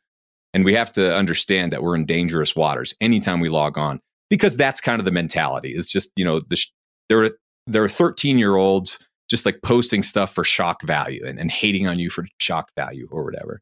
And there are serious haters out there too, but they're generally suffering a lot more than the people who are creating. So there's a lot to wade through. I think if there's a way to just not be on social media that works for you, do that. Do that. And then connect with your friends, your real friends, not Facebook friends. Connect with your friends and your family and the people who matter to you in a meaningful way outside of social media, because almost nothing meaningful happens on social media. There are no useful conversations most of the time. People aren't really learning anything anymore. In order to learn, we need to go deeper. And so you don't get that from scrolling through feeds or scrolling through photos. If you're interested in catching up with how, like someone who went to your college, one of your friends or roommates or whatever, how they're doing and what their family's up to, like look up their name. Don't scroll through your feed until like 3 days later you come across something that they said or posted, right? Don't use feeds anymore. Use all these platforms to find people again and try to humanize these connections. So much of that resonated. Actually, so the exception for me where I have found a lot of value is my own personal Facebook group that I have with my audience. I think the format of Facebook groups, despite what might be going on with like Facebook censoring and all of that. So that aside, I think the format is more conducive to, conversations, and because I don't really have even rules for the group, except you have to be kind, you have to be open to what everybody says, and then you can't just randomly promote content. Like you have to have conversations. And I found it to be like a really, really wonderful place. But I have had to, at least for me, work on like, how do I engage with it still, like time-wise in a healthy manner? Like, because when I first started it, I was like, oh, I can read every post and every comment. And I'm like, nope. Like, you don't have to engage with absolutely everything. But actually, one of my favorite short poems that you had was, "Please don't call me an influencer." Can I read it? It's only 2 lines. Yeah, please. So for listeners, it's, "Please don't call me an influencer. Nothing even rhymes with influencer." I thought that was brilliant. But I was like, oh, he understands all of the stuff that goes on there. And did you watch The Social Dilemma when it came out? One of the biggest takeaways from that I think a lot of people took was something that I had already been doing. And it's something you already touched on, but it was the massive relief and like freedom that you feel when you turn off all the notifications. That has had one of the biggest like effects on me. Like, and listeners, it might not seem like a big deal, but I learned recently why this is so distressing. So when you see, like, if there's an app and then you see like the little number and the red circle saying that, you have notifications, it's the equivalent from an evolutionary perspective of being tapped on the shoulder and not knowing like what, if it's like something that wants to eat you, you feel like you have to address it. It kind of can instigate like the fight or flight response. And I was like, oh, that makes so much sense. And so like going on my computer and turning off all the little red notifications, turning off all alerts, I make it so that I have to personally go engage with something and see if there's notifications. Like it's not going to just pop up in my life. So I loved that. You were talking about the importance of like real connections, and that is something else that I've really, really experienced is, especially in this world. I mean, like you said, being an influencer, there's so many brands, there's so many people. It's hard to know like what is real. It's overwhelming. I mean, they say that how many relationships can we actually sustain in our brain? Isn't it like 300 or 150, supposedly. Yeah, it's not many. Or those are like real connection, Dunbar's number. It's not in the thousands, that's for sure. Like most people's Facebook friends, right? Yeah, like we can only literally sustain a certain amount of real relationships in our head. So that's something that's super important to me, is finding those real relationships and maintaining them and forming like an actual connection and group. I'm dying to know. So when you went off social media, you went off completely for like a year? Yeah. And I had a team who was helping to, keep everything going. I think we did have some members of our team, like if there were questions coming through there, basically I'd be responding to a couple of things here and there, but I was not on these platforms as a consumer, like in any way, logging in or whatever. And it's not like I was doing it super hardcore. It was more just like we only had, let's see, the first time, 20 gigabytes of upload and download internet when we were living in the Smoky Mountains. So no streaming. I was still doing my video streaming show. So that ate up all of our data and more. So I couldn't, watch YouTube or really use social media or video streaming. And I didn't miss it. It's like when you don't have Instagram, you don't use Instagram and you have all of that time back. When you don't have any of these platforms back, you have all of that time back and all of that mental energy of being tapped on your shoulder and all these people messaging you. And like you said, every time there's a new notification, you kind of go, and is that a threat? Am I going to be eaten by this tiger? When that goes away, it's like all of a sudden you write a book or a couple books, you create a podcast. That 1 year later, let's see, 2017 or 2018, when I wasn't using Instagram and really social media, I created over 400 different virtual reality experiences, music videos, adventure tours. We traveled to maybe 24 different states, just going on these different road trips and all this stuff. I didn't miss social media at all. I saw so many friends I saw so much family. There were so many hugs and real connections with people and good times. Why would I ever want to log on again? Now, that said, I do log on sometimes. And if it weren't for our Facebook group, which we've had for 10 years now, if it weren't for that, I have really, really seriously thought about getting off Facebook altogether many, many times, and all these different networks.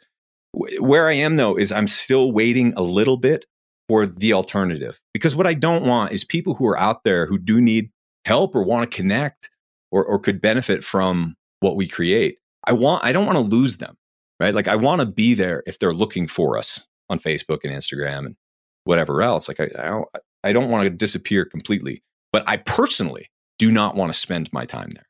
So balancing that is really difficult, but I do believe that as soon as there's a viable alternative or a few viable alternatives to Facebook and Instagram and TikTok and whatever, they'll come and eat their lunch the same way that MySpace disappeared and Friendster and all of these other ones that were everything back in the day. Pets.com, right? Like, someday Facebook will be pets.com, I do believe, because they've just burned too much trust. Like, I really resent, honestly, having my, group there, because I know that we're not able to say all the things that we want to say and really communicate with each other in a fully transparent way. It's still useful. Yes, we can share things and communicate to some degree, but I'm waiting, for some alternative where we can actually say things that we believe in, no matter what word it is, no matter what medical subject it may be about. We need to be able to ask questions and communicate. And right now, we just can't do that, honestly, on any social media platform that I'm aware of. Even, I don't know, maybe Parler or some of the ones that are branding themselves as like free speech centric. I don't know. There are a lot of promises out there, but when the winner is clear, we're all going to flock there, because I don't trust YouTube. I don't trust Facebook. I don't trust Instagram. I never will again either. And they've burned our trust so hard, so many times, that I just can't wait for some really positive platform with people behind it who are good people, instead of, the Zuckerbergler is what I call him in my book. But we don't need all these billionaires surveilling us anymore and trying to take advantage of our connections with our families and trying to mine our photos of our grandmother for data that they can sell to advertisers. Like, we just don't need that anymore. So I think we all need to figure out a way to build something better. I've talked to a lot of people who might be, and whenever the winner is clear, we're going to get the heck off of Facebook and go to wherever the party is better. So do you think that next thing would be something like platform-wise similar to Facebook, but it would just be run by quote, good people? Like, is that the difference? Like, the people running it? Well, that's the thing. Like I said, Facebook copied.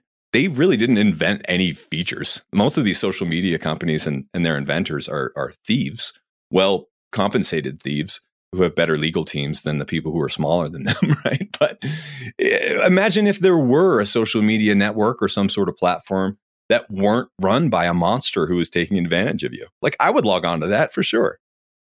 Okay, gotcha. Have you experienced really intense censorship of the content that you've created? Like, you mentioned YouTube. So much so that I'm really careful, and I'm sure it frustrates some people that I speak generally, because I'm not using certain words that I know will trigger the algorithm or do something, even on other people's shows. So yeah, that's been true since, honestly, 2014, but it got a lot worse in 2017 and 2018, where literally we would upload things that would be disappeared. And that's happened many times with written word, with audio. Not so much with audio, but definitely with video. There have been instances documented by us, by the people around us, of some really wacky business going on. And which at this point, at first people are just like, oh, you must be some sort of crazy conspiracy theorist type influencer. And that's why you're being censored or whatever. And it's like, really? Let's take a look at my work and my track record and see where I'm coming from. Because I don't know, maybe I am crazy. Maybe we're making all of this up. But I don't think so. Once you experience not being able to say words online at the same time that you're not able to visit your family or go outside or go to conferences, like, if you're prohibited from communicating with people, that is a serious, serious problem. It's a serious problem. And it's one that we'll have to make better. But it's really hard to navigate around, to be perfectly honest, because I would love to say explicitly exactly where I stand about a lot of the things that are going down in the world right now. But I don't feel comfortable doing so, as many people do not feel comfortable doing so online. I feel like that's part of the plan, is to take away our ability to express ourselves and really think deeply about things and explore ideas together. That is all being taken away. Unfortunately, I think it's kind of part of a dark plan, but it's totally not going to work, because you can't keep good ideas down forever. And whoever is censoring things and trying to keep some ideas propped up and other ones from never ever seeing the light of day, I mean, whoever is pulling the strings up there, that's way too much work, and they're not smart enough to outsmart all of us forever, because humans are just way too beautiful and connected and psychic, I think, in a lot of ways. Like some people have superpowers, and you can't take all of those away from everybody.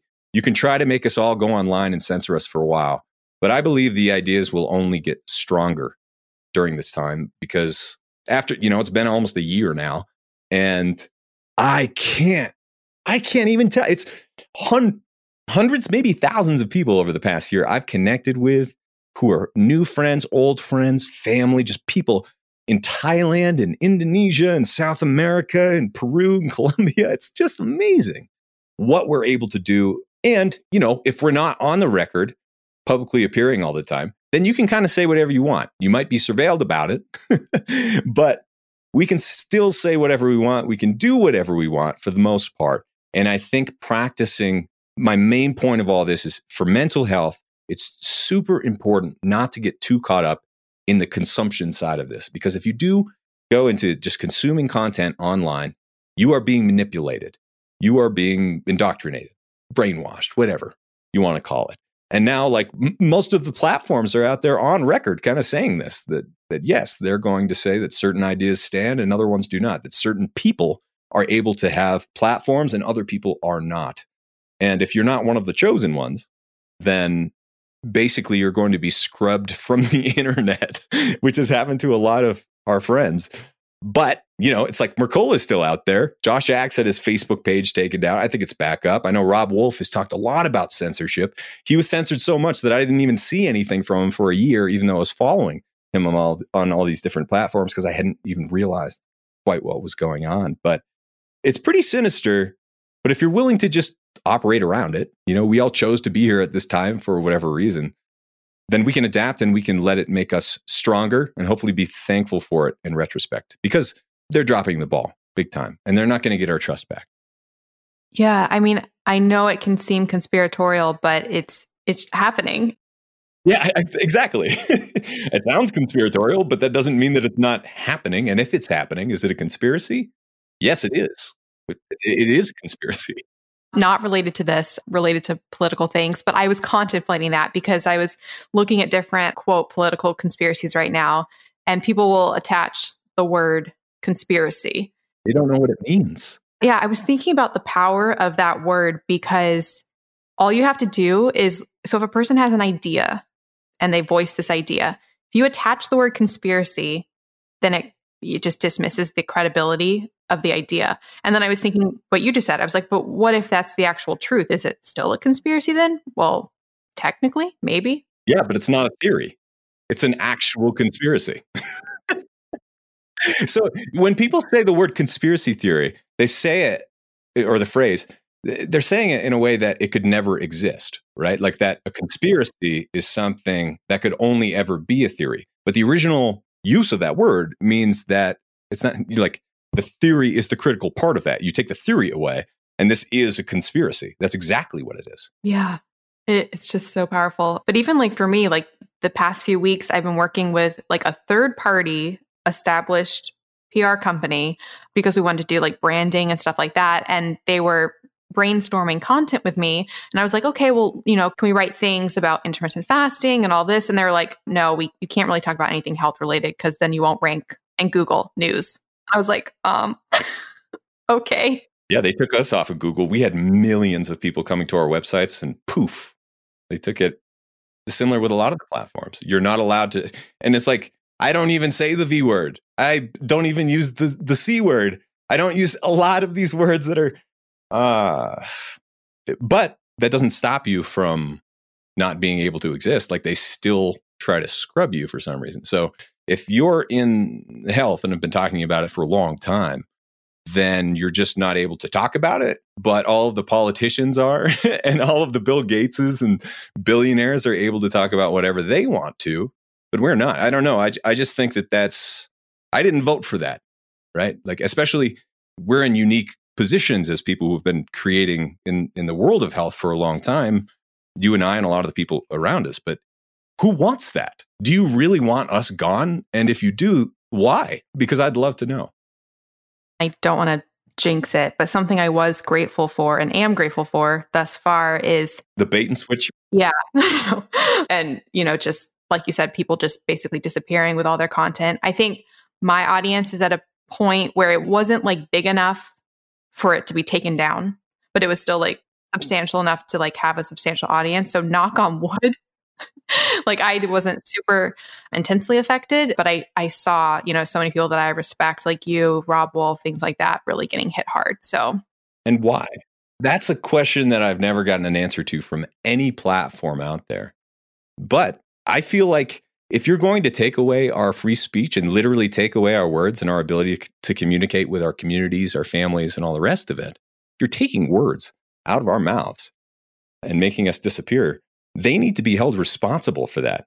Every single word that they try to inhibit, especially someone who has a public platform, if they're trying to prevent the public from seeing someone's work or what they have to say, I mean, how is that okay in any way? And who's deciding? And how long do we let this go on until we really start to get serious about this? Because yes, Rob and I and you and a lot of other people out there will continue creating no matter what, I'm pretty sure. But at some point, the platforms really do need to be held accountable for trying to disappear people from not just the internet, but kind of from public consciousness in general, kind of from the world. Because if Rob and I and all these other people aren't able to go to conferences and speak like we have been for many, many years, and we're also not allowed to speak anywhere online, like I said, that's a big problem. I'm not just kind of, or hopefully people don't think that I'm just crying about it and complaining as someone who creates on these platforms. I really feel the most pain when I try to log on and check someone's channel for what they've uploaded recently, and it's gone. Someone who I've trusted for many years, someone who's a doctor or a researcher or is legit, has been disappeared once again from one of these platforms. Why? Probably because they were trying to help people be healthy, right? Like you're not allowed to help people be healthy anymore. You're only allowed to talk about how sick everyone is and how bad everything is and how the only answer is going to come from the top-down government that solves all of our problems. Yeah, it is. Like you just said, it's really fascinating that it's a lot of the health topics that are censored. You'd think that they would matter more than ever right now, but nope. Yeah, it's really, really disconcerting. Like you could tell it was like black and white. Like I used to Google certain health topics and everything that would come up would, especially because the people talking about it most were people like Rob Wolf and stuff like that. So those are the type of sites that would come up, or like Josh Axe. And now it's like 5 main, like Healthline. It's like 5 main sites that come up. You have to like keep clicking or go back to Google Scholar, which is. But it doesn't mean that the information there is true, because it's not. I look those things up sometimes and I'm just like, wow, how are they not completely legally liable for all this misinformation that's right here on the front page of Google? I know. It's crazy. Okay, some really quick rapid fire questions for you. Yeah, do it. Just from reading your book, The Poetry. Have you eaten crickets? Yes, I have eaten crickets and I do not recommend it. You'll be picking legs out of your mouth for half an hour. It's grim. Okay, I was just really curious. Second was, I'm dying to know if the Fluffernutter marshmallow story is true. Is that really how you wooed your wife? Oh, well, that's one of the stories that I guess is mostly true, where the Fluffernutter is kind of symbolic, but she also literally didn't know what a Fluffernutter was when we first got together. I introduced her. It's I was raised on fluffernutters to some degree. They were at least out there, part of the public thing. But also I'm from New Hampshire, and it sounds like, she was from California, Arizona, and she just didn't get the fluffernutter memo. So I'm dying to know, was this fluffernutter, was it like the paleo version, or was it? Yeah. Yeah. There's not really a great way to recreate marshmallow fluff that I've learned. But peanut butter is absolutely one of the best. It's so good tasting to almost every animal out there. I don't know why it's a little bit bad for us, but it is kind of. And then marshmallow fluff, of course, is terrible for us. But it kind of represents to me, I had to put on a little bit of a show, on the dating scene. And we all do, I think. And so it's kind of referencing the fluffernutter to me symbolizes BS. It's like you have a peanut butter sandwich and then you put this ridiculous marshmallow fluff stuff inside of it. Like the peanut butter sandwich is real, but the fluffernut, like the fluff, is not, if that makes sense. I've never had one, and now I'm thinking about if I should. You should probably have, like I said, marshmallow fluff is not in any way good for you, but you should probably have a Vegemite sandwich and a marshmallow fluff sandwich before you croak. It's a good bucket list thing. I do wonder, because there's a lot of like keto marshmallow collagen, to get your collagen recipes, but I wonder if there's any fluff versions of that. I'm going to have to. I don't know. And if I eat sandwiches these days, it's going to be an open face sandwich for the most part. So it would be hard to make a fluffernutter. But one of my post-run favorite little treats is a piece or a couple pieces of toast with peanut butter on one side and then cream cheese on the other side. And for whatever reason, I really like that. And that's kind of like a fluffernutter. Okay, I have to ask, what type of toast do you do with the grains? Yeah, that's a great question. We've experimented with a bunch of different kinds, but my wife almost always has a sourdough starter going in the kitchen. And so she'll make up some loaves sometimes, but oftentimes we'll go for, I'm not really like brand loyal, but there are a handful of companies out there that make sprouted and sourdough breads with ancient grains like red fife wheat and legumes or millet. Sometimes it'll be spelt. And so I'm not completely gluten-free all the time. I appreciate the ancient grains and we'll cook with them sometimes. So it's going to be an old school toast. It's not generally either going to be one of those more recent, highly processed gluten-free breads. You can find a lot of those out there, and some of the paleo breads are okay, but I don't know, they taste like baking powder or baking soda or something, a lot of them, and they're really expensive. So a lot of times we just like making our own bread or getting the, also Ezekiel, some of those really hearty health food store breads that have been around for a long time. Some of those can be useful too. I like the filling kinds of breads more than the really kind of like crusty or white flour type French breads. Yeah, I really love hearing you say that. And actually, recently in my group, somebody posted about bread, and they were saying that they wanted to know if they were alone and that they like brought back bread after not having it for a long time, and they felt fine. And they were saying that, like, was it possible that maybe they could have bread in their life? And the comments there were so many comments of people experiencing the same thing. So it was really, really, really interesting. And also it's about finding the right food producer or company for you, because like I said before, there is something in modern bread that really messes me up. I don't know if it's the dough conditioners or whatever, but there's something that does have a negative effect in traditional flour for me and modern wheats in general. But these old school wheats and old school grains where the bread, is prepared in the old fashioned way, going through every step that it needs to go through, the fermentation or, the sprouting or whatever it is, those things can really work for some people. And as long as the point is that you shouldn't be overdoing it on breads or living off of breads and having, cereal for breakfast and then a big old hoagie for lunch, right? And then pasta for dinner. That's the real problem. But I think if you're having, some toast every once in a while, sourdough, and we like making our own pancakes, I think you can have a lot of fun with your carbs, but we definitely try to hit carbs with fiber or with some sort of like whole source of carbs, like less easily digested. So you're not getting the high glycemic effect on your blood sugar of just like, eating a whole bunch of white bread. Yeah, I love that. Well, thank you so much. This has been absolutely incredible. You said you had a lot of time and I milked it completely. great. I'm so happy that I had the time today. Yeah, no, this has been absolutely incredible for listeners. I'll put links in the show notes to the books. Definitely get The Wild Diet. Definitely get the Designer Babies, the poetry. It's so amazing, so incredible. This is an ironic question, but as far as all the social media stuff, how can listeners best follow your work? I'm still out there, believe it or not. But yeah, if you want to find my podcast, that's called Fat Burning Man. And my website is fatburningman.com. We have more than almost 400 episodes there for free with transcriptions and all that. And then Fat Burning Man across social media channels, or Abel James, Abel James. You can usually pull me up, usually.